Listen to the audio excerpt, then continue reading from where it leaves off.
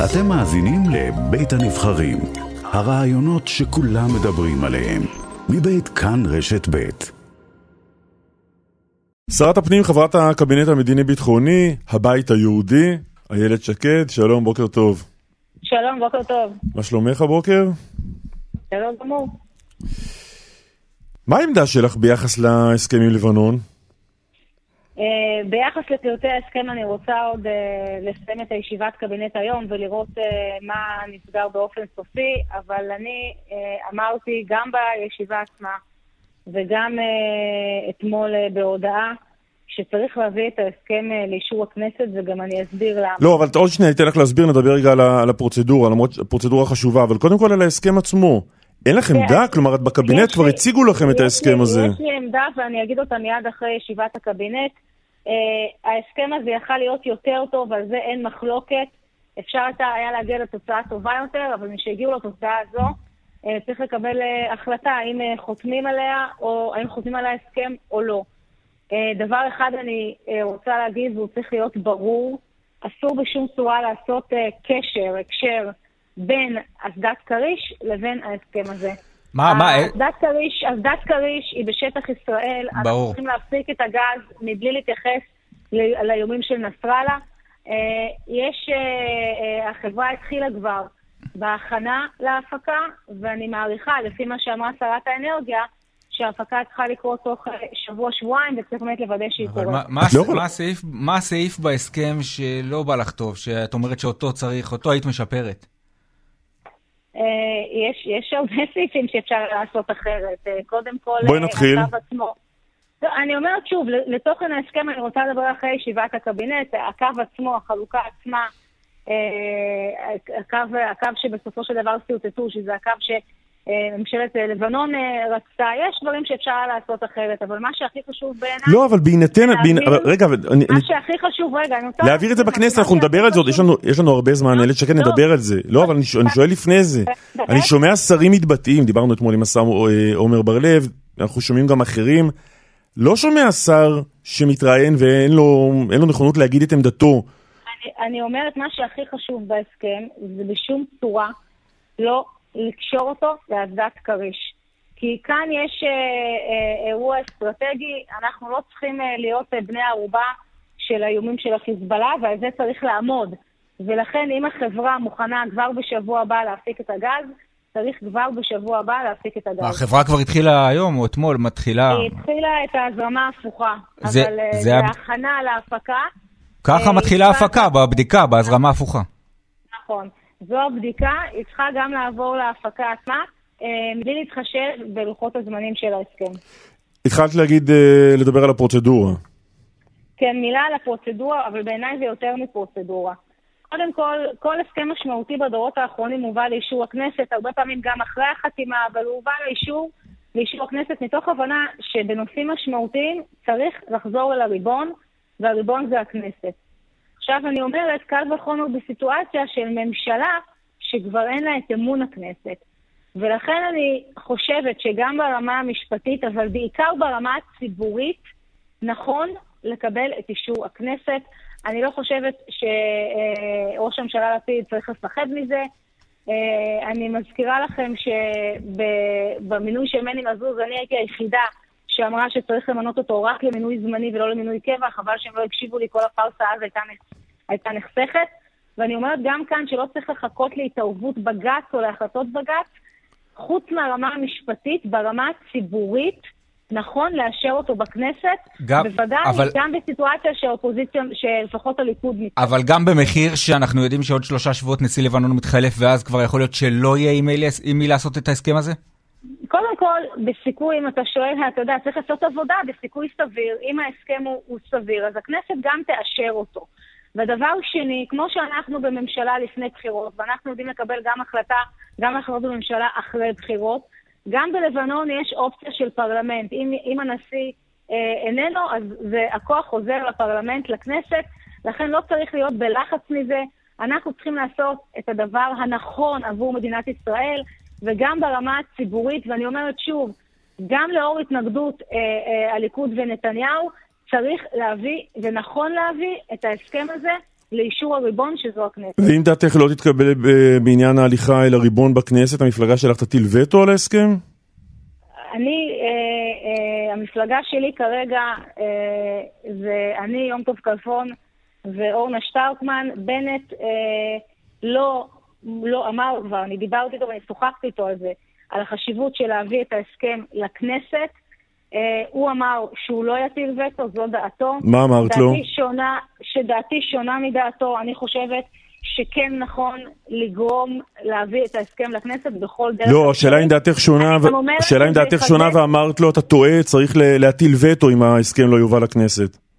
אני אמרתי לו שהוא צריך לעמוד על כך שההסכם יובא לכנסת. בהחלט, זו דעתי, ואני קיוויתי שזאת תהיה דעתו. אבל זה לא מה ששאלתי, אני שואל משהו אחר אבל. והיה וההסכם לא יובא לכנסת, האם אמרת לנפתלי בנט, אנחנו צריכים להטיל וטו? אני אמרתי לנפתלי בנט, תפעיל את הסמכות שלך על מנת שההסכם יעבור לכנסת.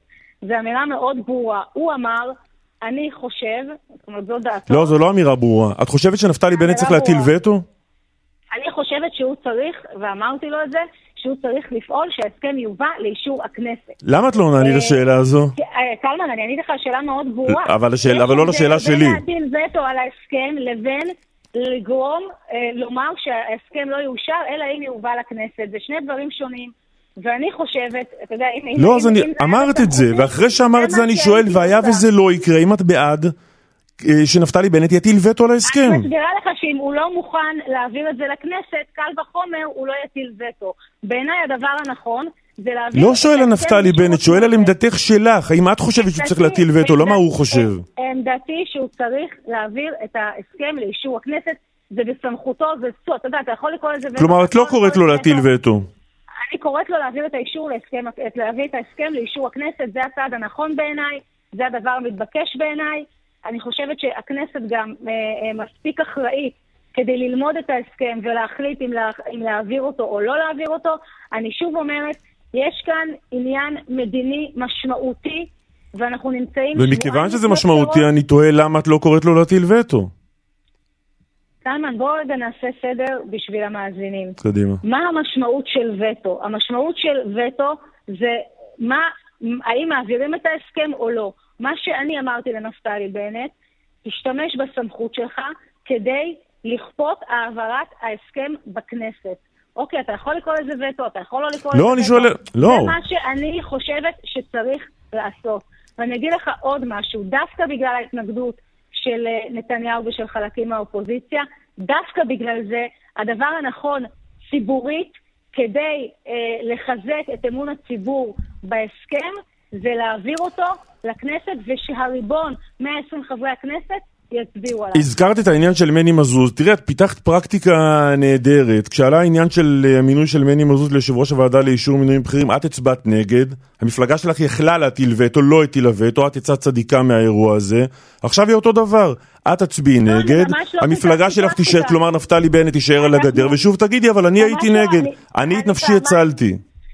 אני פעמיים השתמשנו בזכות הווטו בגלל בקשה שלי והסכמה של בנט, פעם אחת במינוי ביילין ליאור הרט"ג, פעם שנייה... לא, את הזכרת, דיברנו עכשיו על שני נושאים, על מזוז ועל ההסכם עם לבנון. אבל אני מסבירה לך שלפעמים לפעמים אנחנו מצליחים, לפעמים אני לפחות מצליחה ומשתמשים בווטו, ולפעמים לא, גם במינוי של ביילין וגם בעצירת ההסכם עם האיחוד האירופי, הסכם שמפלה לרעה את תושבי יו"ש, בנט השתמש בזכות הווטו. בסיפור של מזוז ובסיפור הזה ככל הנראה הוא לא השתמש. אני אומרת את דעתי, אנחנו אנשים שונים, דעתו למה לדעתך הוא מתנגד בנט להטיל וטו? בגלל שהוא חושב שההסכם טוב? אני לא מייצגת אותו, אתם רוצים לשמוע את דעתו? לא, אבל את גם לא קוראת לו להטיל וטו. אני מייצגת את דעתי, ודעתי היא שההסכם הזה צריך להיות מאושר בכנסת, שהיה אפשר להגיע להסכם. אני מתנצל שאני שואל את זה בפעם השמינית, אבל יכולת להגיד, זו דעתי שזה צריך לבוא לכנסת, ואני קוראת לנפתלי בנט, שאם זה לא יבוא לכנסת, שלא ייתן לזה לעבור. את לא אומרת את זה. לא, אני קוראת לנפתלי בנט לעמוד על סמכותו ולהעביר את ההסכם לכנסת. אם הוא יבחר לא לעשות זאת, על אחת כמה וכמה, הוא לא יטיל וטו. אני חושבת שהדבר הנכון זה להעביר את ההסכם לכנסת, ואני חושבת שבנט צריך להשתמש בסמכותו, כדי שתהיה הצבעה בכנסת ישראל על ההסכם הזה. ואני אומרת שוב, זה גם נכון משפטית, אבל יותר מזה, זה נכון ציבורית. הזכרתי את הכריכה של זה בסיפור כריש, זה כרוך בכריש, תשאלי את חיזבאללה. ישראל צריכה לעשות מה שנכון לה. חיזבאללה קשר את כריש להסכם, וזו בעיניי בעיה אסטרטגית חמורה, ולכן מדינת ישראל, וזה דרך אגב היה קונצנזוס בקבינט, מדינת ישראל צריכה להפיק את הגז ברגע שהיא תוכל, אתה יודע, אנחנו אמרנו את זה לפני חודש, בין אם יש הסכם ובין אם אין הסכם, אבל חייבים לעמוד על זה שאין שום קשר, להגיד שאין שום קשר, אפשר להגיד עד מחרתיים, אבל כשמערכת הביטחון מדברת על סיכונים ביטחוניים שיהיו אם לא נחתום על ההסכם, ברור שהסיכון הביטחוני הוא החשש בחיזבאללה. הסיכון, תשמע, מערכת הביטחון יכולה לדבר על סיכונים ביטחוניים, ובסופו של דבר התפקיד של הפוליטיקאים, של מנהיגי המדינה, לקבל את ההחלטות, וההחלטה חייבת להיות חד משמעית, להפיק את הגז מכריש, בלי קשר לאיומי חיזבאללה. דרך אגב, גם בקבינט וגם במערכת הביטחון, הייתה תמימות דעים עוד לפני שהגיעו להסכם, שגם אם לא יגיעו להסכם, חייבים להפיק את הגז ברגע שהחברה תהיה מוכנה, ובשום אופן לא להיכנע לתכתיב של החיזבאללה. שמעת בקבינט את ראשי מערכת הביטחון ואת עמדתם בנוגע להסכם הזה. את שומעת את הביקורות שמגיעות מהאופוזיציה שההסכם הוא הסכם כניעה לחיזבאללה. מי צודק פה? ראשי מערכת הביטחון אומרים את דעתם, הם כולם, וצריך להגיד את זה, הם כולם תומכים בהסכם, הם גם דחפו להסכם. הם היו חלקם מאוד מאוד מעורבים בהסכם, והם מאמינים שזה דבר נכון. לנתניהו יש זכות לחשוב אחרת מהם, בסוף כמו שאני אומרת, אנחנו כפוליטיקאים יש לנו את העצמאות המחשבתית. לא, אבל אני שואל אותך, כי את שמעת, את באמת היית בקבינט הזה, את שמעת את הסקירות של ראשי מערכת הביטחון, בגלל זה אנחנו שואלים אותך, האם ההסכם הזה טוב או הסכם רע? אני אומרת שוב, היה אפשר לעשות הסכם טוב יותר, משהגיעו להסכם ואלה הנתונים שאליהם הגיעו. אני רוצה היום לשמוע סופית מה החליטו. היו שם כמה סוגיות, גם ביטחוניות, גם מדיניות וגם כלכליות פתוחות. אני רוצה לשמוע למה הגיעו בהסכם הזה, ואז אני אגיד את דעתי. מה את חושבת על ההליכה של נפתלי בנט הצידה מכל האירועים? אני יכולה להגיד לך מה אני חושבת על היותו ראש ממשלה חליפי. אני חושבת שזה תפקיד שהוא בקונסטלציה הנוכחית חשוב, והוא בוודאי צריך להישאר בו עד הקמת ממשלה חדשה. סך הכל הממשלה הזו הוקמה כממשלה פריטטית, וצריך לשמור עליה כממשלה פריטטית עד סיומה ועד הקמתה של ממשלה חדשה. אבל זה בדיוק העניין, עם הפריטטיות הזאת, כשהקמתם את הממשלה סיפרתם לכולם, בטח למצביעים שלכם בימין, שיש לכם זכות וטו, והאגף הפוליטי השני לא יכול לעשות כלום בלי אישור שלכם. והנה במבחן המציאות זה לא באמת קורה. זה באמת קורה. אם תשאל את נפתלי בנט, הוא יגיד לך שהוא לא חושב שצריך להטיל על זה וטו. תראיין אותו, תשאל אותו, הוא יגיד לך את דעתו. אני חייבת להגיד לך שבמבחן המציאות עד היום, מיום הקמתה של הממשלה, הממשלה הזו לא עשתה דברים שהם נוגדים את האידיאולוגיה של מחנה הימין, שלא עשו ממשלות אחרות. היו דברים שנעשו, כמו המאמר החשוב שאתה כתבת, החומר שהביאה לך תנועת רגבים על ההשתלטות על שטחי C, זה דבר חמור שנעשה כרגע במשמרת של בני גנץ, זה היה גם קודם, אבל זה הלך וחריף. אלה דברים שקורים ביום-יום, שהממשלה... משמרת של בני גנץ כשר ביטחון ושל נפתלי בנט כראש ממשלה. נכון, ואלה דברים שהממשלה הבאה חייבת לעצור. עכשיו, איך עוצרים דבר כזה? זה צריך לשים בראש סדר העדיפויות הלאומי כדי שדבר כזה ייעצר. הרי ביום-יום המינהל האזרחי חי את חייו, ולא משקיע מה שצריך להשקיע בהריסת המבנים הבלתי חוקיים, ולכן צריך לשים את זה בראש סדר העדיפויות, גם של ראש הממשלה הבא וגם של שר ביטחון הבא. הזכרנו את בנימין נתניהו צייץ אתמול בטוויטר על הביקורת, על האופן שבו נלחמת הממשלה שלכם בטרור, כתב בין השאר, כך לא מנצחים טרור, רק יד חזקה יכולה לנצח את הטרור. מה את אומרת לו? רק סגר, אני חושב שהוא אמר. תראו, בשומרון יש היום באמת פעילות טרור מואצת, גם בשכם, גם בג'נין. צריך לומר את האמת, אנחנו נמצאים בעיצומו של גל טרור נוסף. אני לפני חודש שלחתי מכתב ודיברתי עם ראש הממשלה לפיד, ואמרתי לו שחייבים לעלות מדרגה ולכנס את הקבינט. ברור שהפעילות של צה"ל צריכה להיות מקסימלית בתקופה הזו, גם בערים כמו שכם, גם בערים כמו שכם וג'נין. בסופו של דבר, במשך כמה חודשים חשבו שמנגנוני הביטחון הפלסטינים יכולים לטפל בטרור, ובכן, הם לא יכולים לטפל בטרור, רק אנחנו יכולים לטפל בטרור. דרך אגב, לכל מי שמשתעשע ברעיון שתי המדינות, יכול להבין שאם אין לנו יכולת להיכנס גם לערים כמו שכם וג'נין, אז אין לנו יכולת להילחם בטרור. ולכן אני חושבת שגל הטרור האחרון זה עוד דוגמה טובה למה צריך להוריד מהפרק את פתרון שתי המדינות. זה לא עובד, זה לא יעבוד, וזה דבר מסוכן. לא, אני מתרשם שצה"ל פועל בתוך הערים הפלסטיניות, גם בתוך שכם וגם בתוך ג'נין. היום הוא פועל בתוך הערים הפלסטיניות. אז אני שואלת לך אם...